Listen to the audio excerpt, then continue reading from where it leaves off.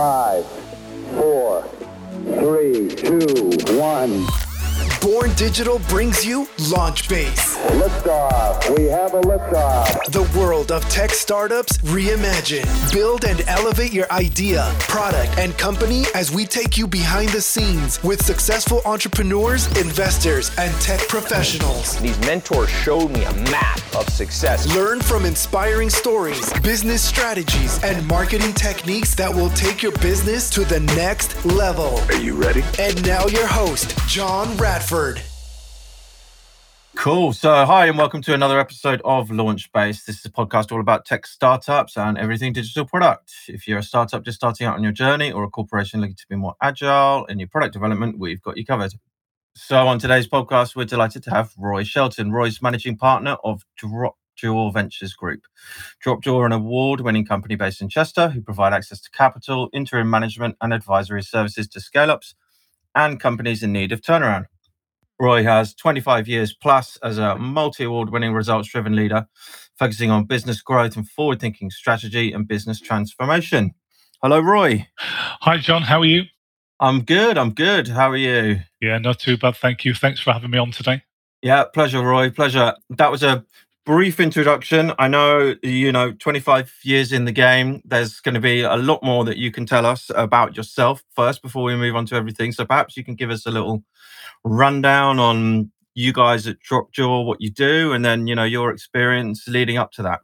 Yeah, sure. So as you rightly point out, at Dropjaw, we provide access to capital and advisory services for startup and scale-up businesses, but also those in distress looking to turn around.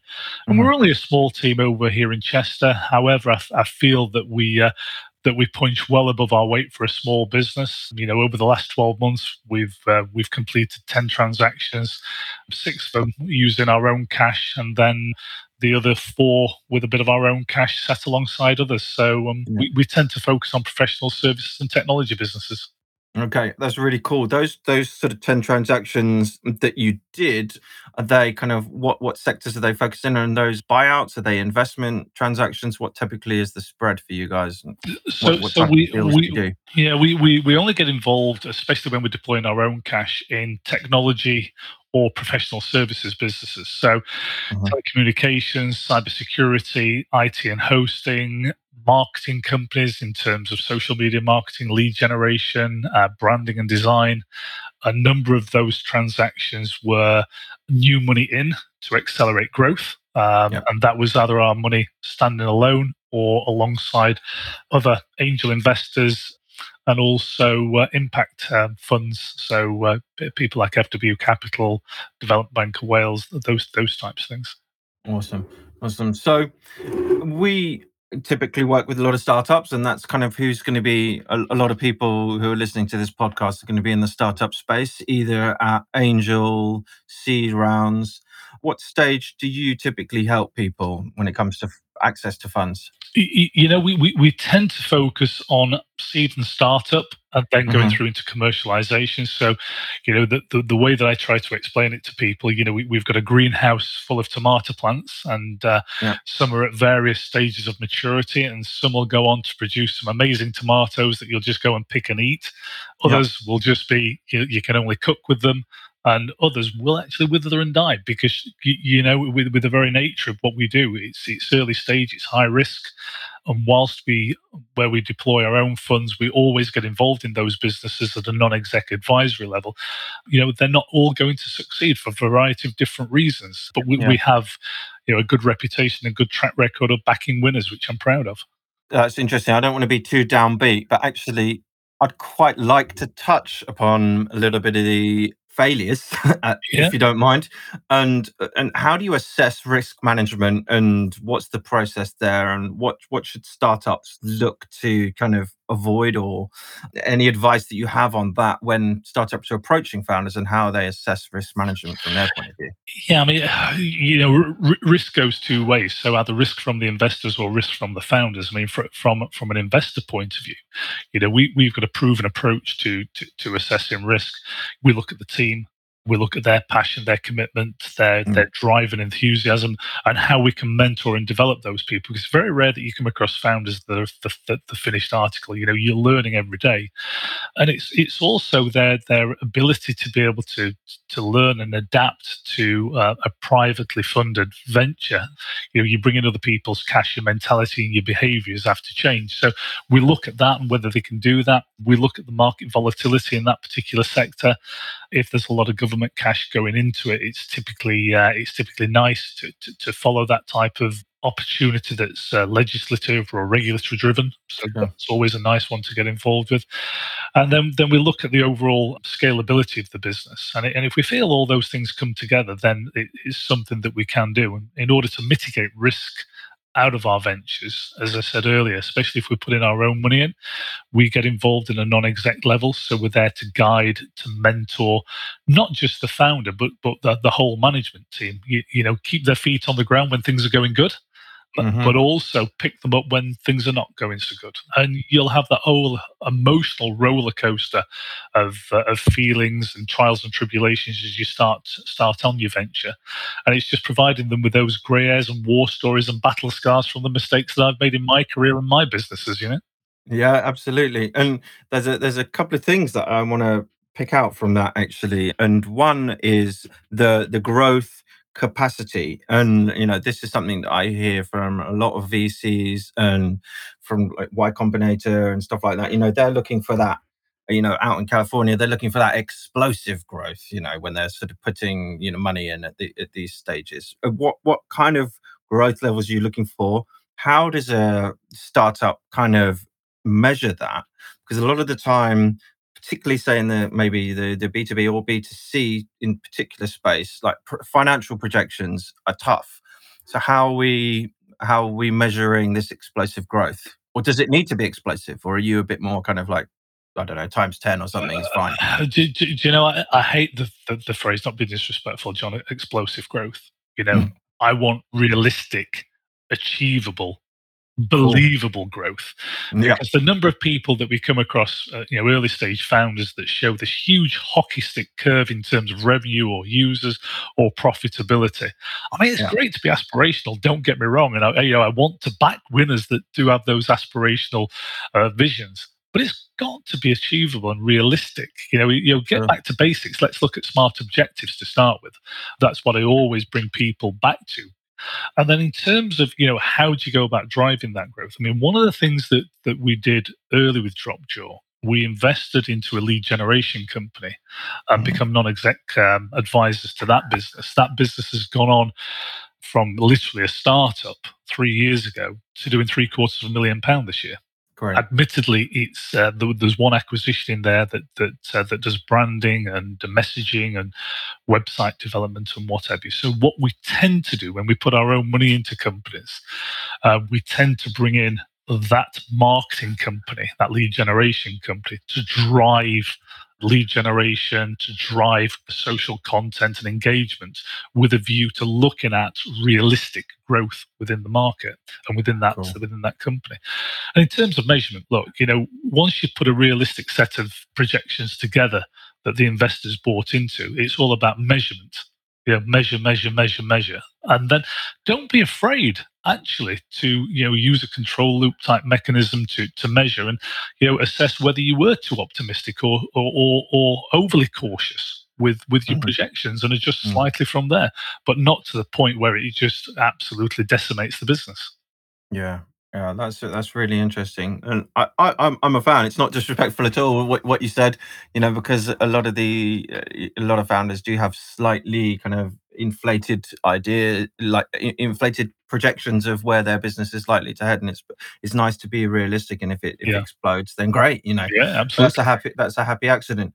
So some of the mistakes that founders will make when approaching in investors.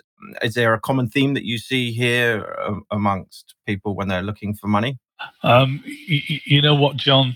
Different founders and then different seasoned operators, in a turnaround situation, make different types of mistakes. It all depends on where they are in their own mindset. And I often find that mistakes are either through one of two things, naivety or arrogance. They may have been advised by a family member. They may have been advised by a bank. They may have been advised by other business owners. Quite often, they've seen something on TV, whether it's Dragon's Den or Startup on Amazon Prime and things like that, where they've got, quite an insecure founding on where they think they are. But in terms of the common mistakes that I always find when people approach us is valuation. Valuation is always the big one. It's always a bone of contention in any type of investment, whether it's a turnaround or a startup or a scale up, because founders always overvalue their business. And it's my job to bring a sense of reality to the discussion and set and manage that expectation going forward. And sometimes it can be quite a difficult discussion, because if you value something at £1 billion and you're the next unicorn to come out of wherever you come from, and in reality, the best valuation you can get on the business is pre-revenue, pre-profit, doesn't really have an MVP, is 100 grand for argument's sake, then you've got to set that expectation accordingly. I think it's like estate agents having conversations with people when they want to sell their houses. Of course it is, John. That's exactly what it is. And the other thing that I often find, John, is that people overly simplify and think it's overly simplistic in terms of the time it takes to get to yes and get to cash in the bank. Okay. With the best will in the world, you can go off half-cocked with a very poor message, poor set of projections. It's our job to get people investor ready with a good set of projections, a good deck, a good narrative, and then make sure that those opportunities go in front of the right investors at the right time. And it's very rare that we get involved in an opportunity where we don't put our own cash in. So we can operate and we can do transactions far quicker than most people can, because we don't have an investment committee that we have to go through. Typically it's me that makes the decision. I'll bounce it around a couple of people within the business or a couple of the angels that we work with, and if there's a consensus that we want to back it, we can move very quickly. So what is very quickly, Roy? Like, you mentioned that it takes a long time, and it's a good point, because I think people think that they can turn it around quickly, and it's like, oh, we're in the process of getting funding, and it's like, okay, we'll come and see us, when you have it, if that makes sense. Yeah. What is your sort of turnaround time that you say? So people, like I say, John, always oversimplify what they think it takes to do a funding round. So if we're funding a startup and it's our own cash and we like the people and they're in a semi-decent position when we first meet them, i.e. a reasonable set of projections, even with a little bit of due diligence, we can go from inquiry to yes to cash in the bank in about 4 weeks.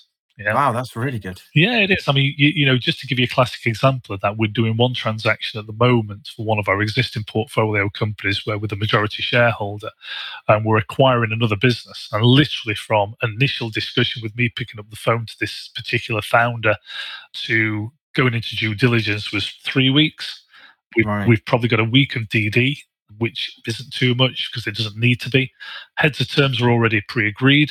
We are set for completion by the end of March. So in total, that will have taken just under 6 weeks to do that, which I think is really good. Yeah. In terms of when we're investing alongside others, look, we can move probably quicker than the other people that we work with, but even then, we're looking at probably about 12 weeks in reality to get money into the bank. Yeah, and would you say that the 12 weeks is if they weren't going with you guys, just approaching other VCs or angel funding, do you think that is a kind of 3 to 4 months? Is that kind of typical turnaround time? Yeah, I mean, I've seen things take a year. When I was operating in various companies, I can remember kicking off a funding round in August of one year. It didn't close until the September of the following year, so 13 months, and it was hell. It was absolute hell.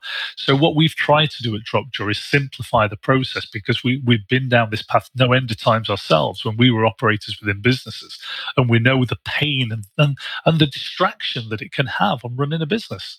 The distraction's such a good point. Now, the founder, 37 Signals founder, who went on to build a Basecamp. Now, they wrote a book all about this, lean startups and everything, and they're all exponents about like launching lean and trying to build revenue generating businesses right from the off. Don't go for any funding. Try and do it all lean and everything. That model has changed somewhat, but raising money is a distraction to a business, and I guess that is something that you help with founders, because so that they can kind of keep their eye on the ball in terms of actually running the business as well. Yeah, absolutely, John. And as I said before, I can remember doing one fundraise for a particular company I was running at the time, and it took me out of the business for 13 months. Literally out of the business. And if it wasn't for the support of my CFO and my COO at the time, the business would have suffered dramatically. Yeah. So what, again, we try to do is simplify the process, work with the founders, and remember that there has to be a balance here between running your business and driving that forward, and doing your fundraise, and actually having a social life outside that, as much as you can during lockdown, obviously. So, we work with them. We help put the projections together. We don't just rely on them sending a set of numbers over. So we rigorously go through those and challenge those. 9 times out of 10, we actually rewrite them into a format that we've developed.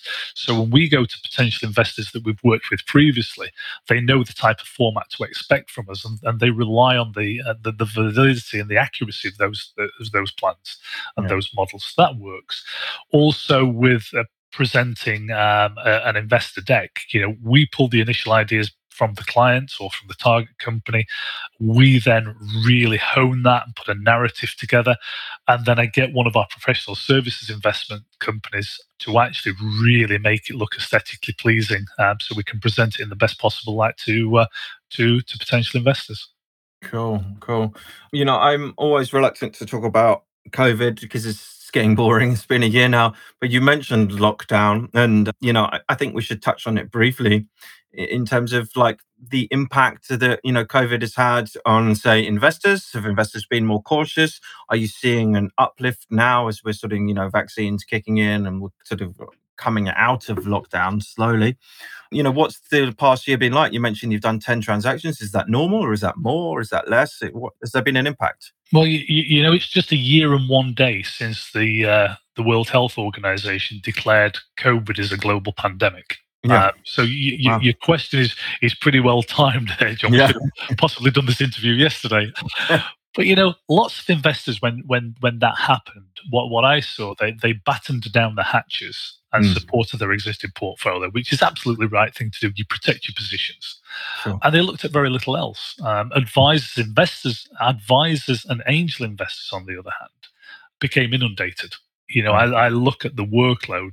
I haven't had a day off all the way through this. So a year. I was fortunate that I got 7 days in Greece during the semi-lifting of the lockdown in August.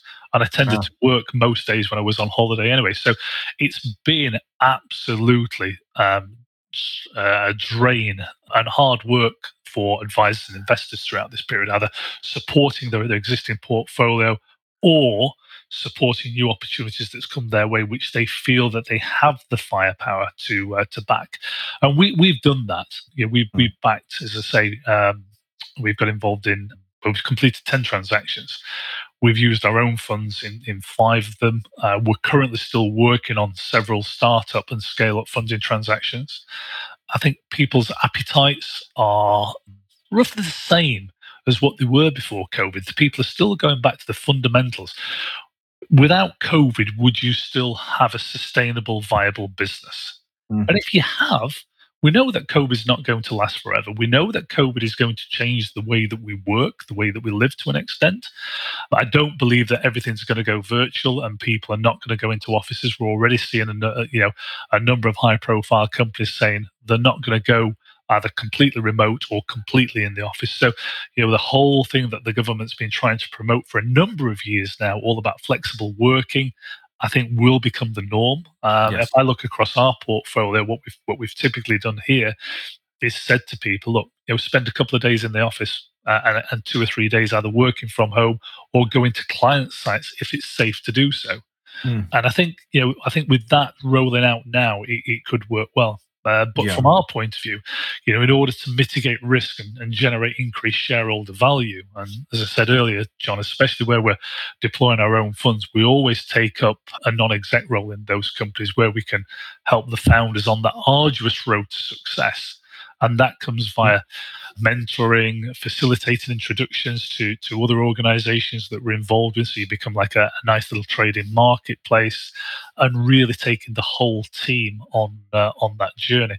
But our own views, looking at what we see and looking across our portfolio, is that we're open for business, but we're optimistically cautious about the future. Okay, well, that's a nice way to put it.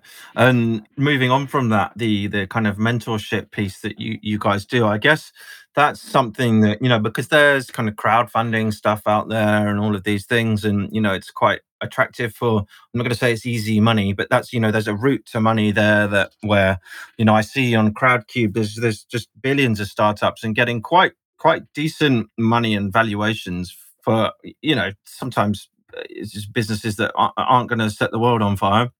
I think, you guys are offering that advice and guidance to people as they scale up. Are there kind of some growing pains that you often see with startups that you guys help with?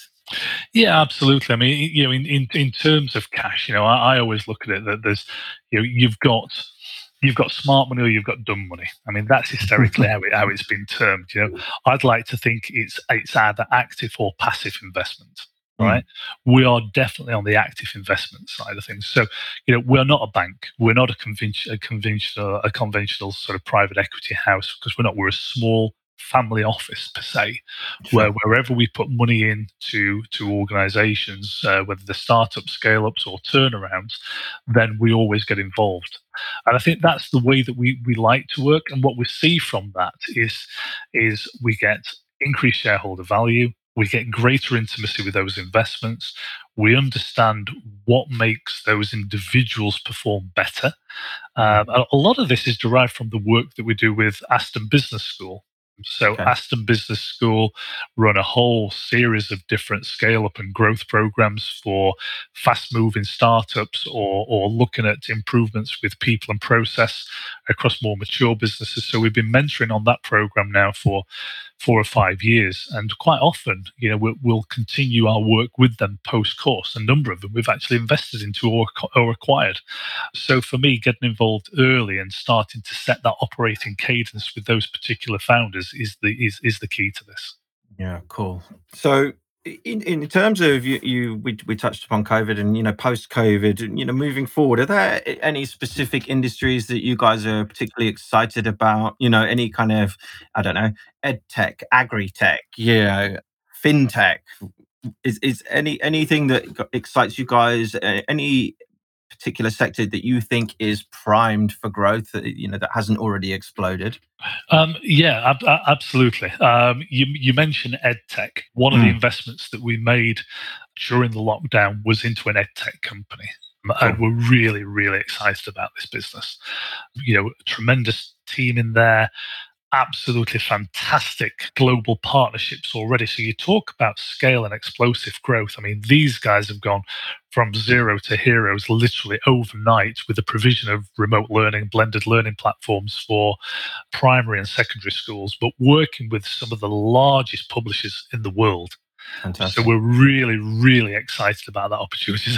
As I hope you can sense from my... I can see that, yeah. So very excited about that one.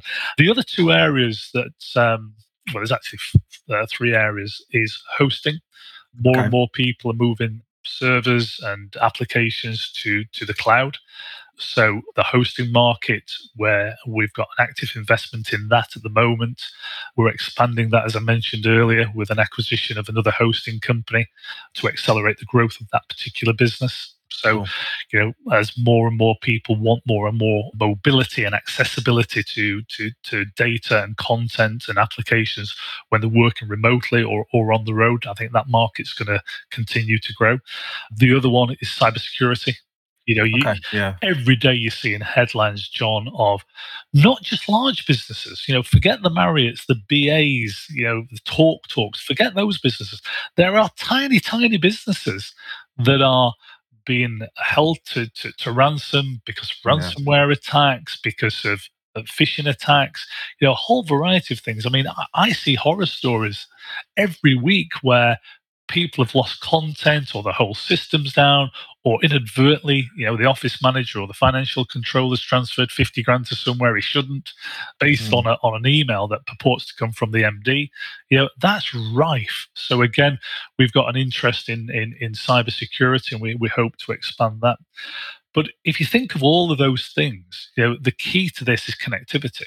It's pointless having an edtech platform or cybersecurity or hosting for all your applications and your content if you can't connect to it. So we have an interest in a business that does fiber optical connectivity purely to businesses all across the Northern Powerhouse region and down into the Midlands. In fact, we even have customers in Cornwall, and that business has just gone from strength to strength over the last 12 months. If I look at performance is up 17% on that business, and in a pandemic, for a business to grow at that pace is incredible. Yeah, extraordinary. That's really cool. Some nice insights into what we're looking at in the future. So, Roy, it's been awesome chatting. I want to give you a chance to just plug Dropjaw again, and what you guys do and who you're looking for, and maybe reach out, and maybe some people can reach out to you. Yeah, no, absolutely. Thank you for that, John. Dropjaw, like I say, it's all about providing access to capital and advisory services to startups, scale-ups, and distressed businesses. So, if you have got an imaginative insight to what you want to do with a business, if you've got a business that you're looking to really pump prime with some cash to really scale that business up, but you want some active cash that's going to bring those grey hairs, war stories, and battle scars to help you scale up. And more importantly, those contacts and black book that you can leverage on that scale-up journey, please get in touch. Likewise, companies that are in distress, John, they often find it very, very difficult to pick up the phone and ask for help. Because they feel it's embarrassing. It's not embarrassing. Everybody has problems. We hear about people not being afraid to reach out for help with their mental health. And that is important, as we all know. But so is business health. If your business is performing healthily, or you take the worry away from your business, you will improve your mental health. So don't leave it too late. There are options out there to help you restructure your business and either continue with it on a better footing, or be part of something different, or exit totally. So, pick up the phone and check us out at dropjawventures.co.uk. So, we're delighted to hear from you. That's awesome. And actually, I thought that was going to be closing comments, but I do want to pick up on that, the distressed business thing, because I know, as a founder myself, it can be a very lonely place. And I think it's really great that you've kind of touched on that, actually, Roy, because it's important for people to reach out. Like you say, don't be proud, just do it. Yeah. John, I've paced the landing at 4 a.m. in the morning years and years ago, worrying about how we're going to make payroll, or how we're going to deliver a project, or how we're going to pay HMRC. It's not a nice place to be. Don't suffer in silence is my parting comment. There's help there. Brilliant. Roy, it's been a pleasure. It's been a fascinating chat. Thank you for coming on the show. My pleasure. I've enjoyed it. Thank you very much. Cool. Dropjaw Ventures, guys. Cheers. Thanks, John. Bye-bye. Bye-bye. Thank you for listening to another episode of Launchbase, brought to you by Born Digital. Mission complete. Don't forget to like, subscribe, and leave a comment. For more info and to stay connected off the show, visit launchbase.fm.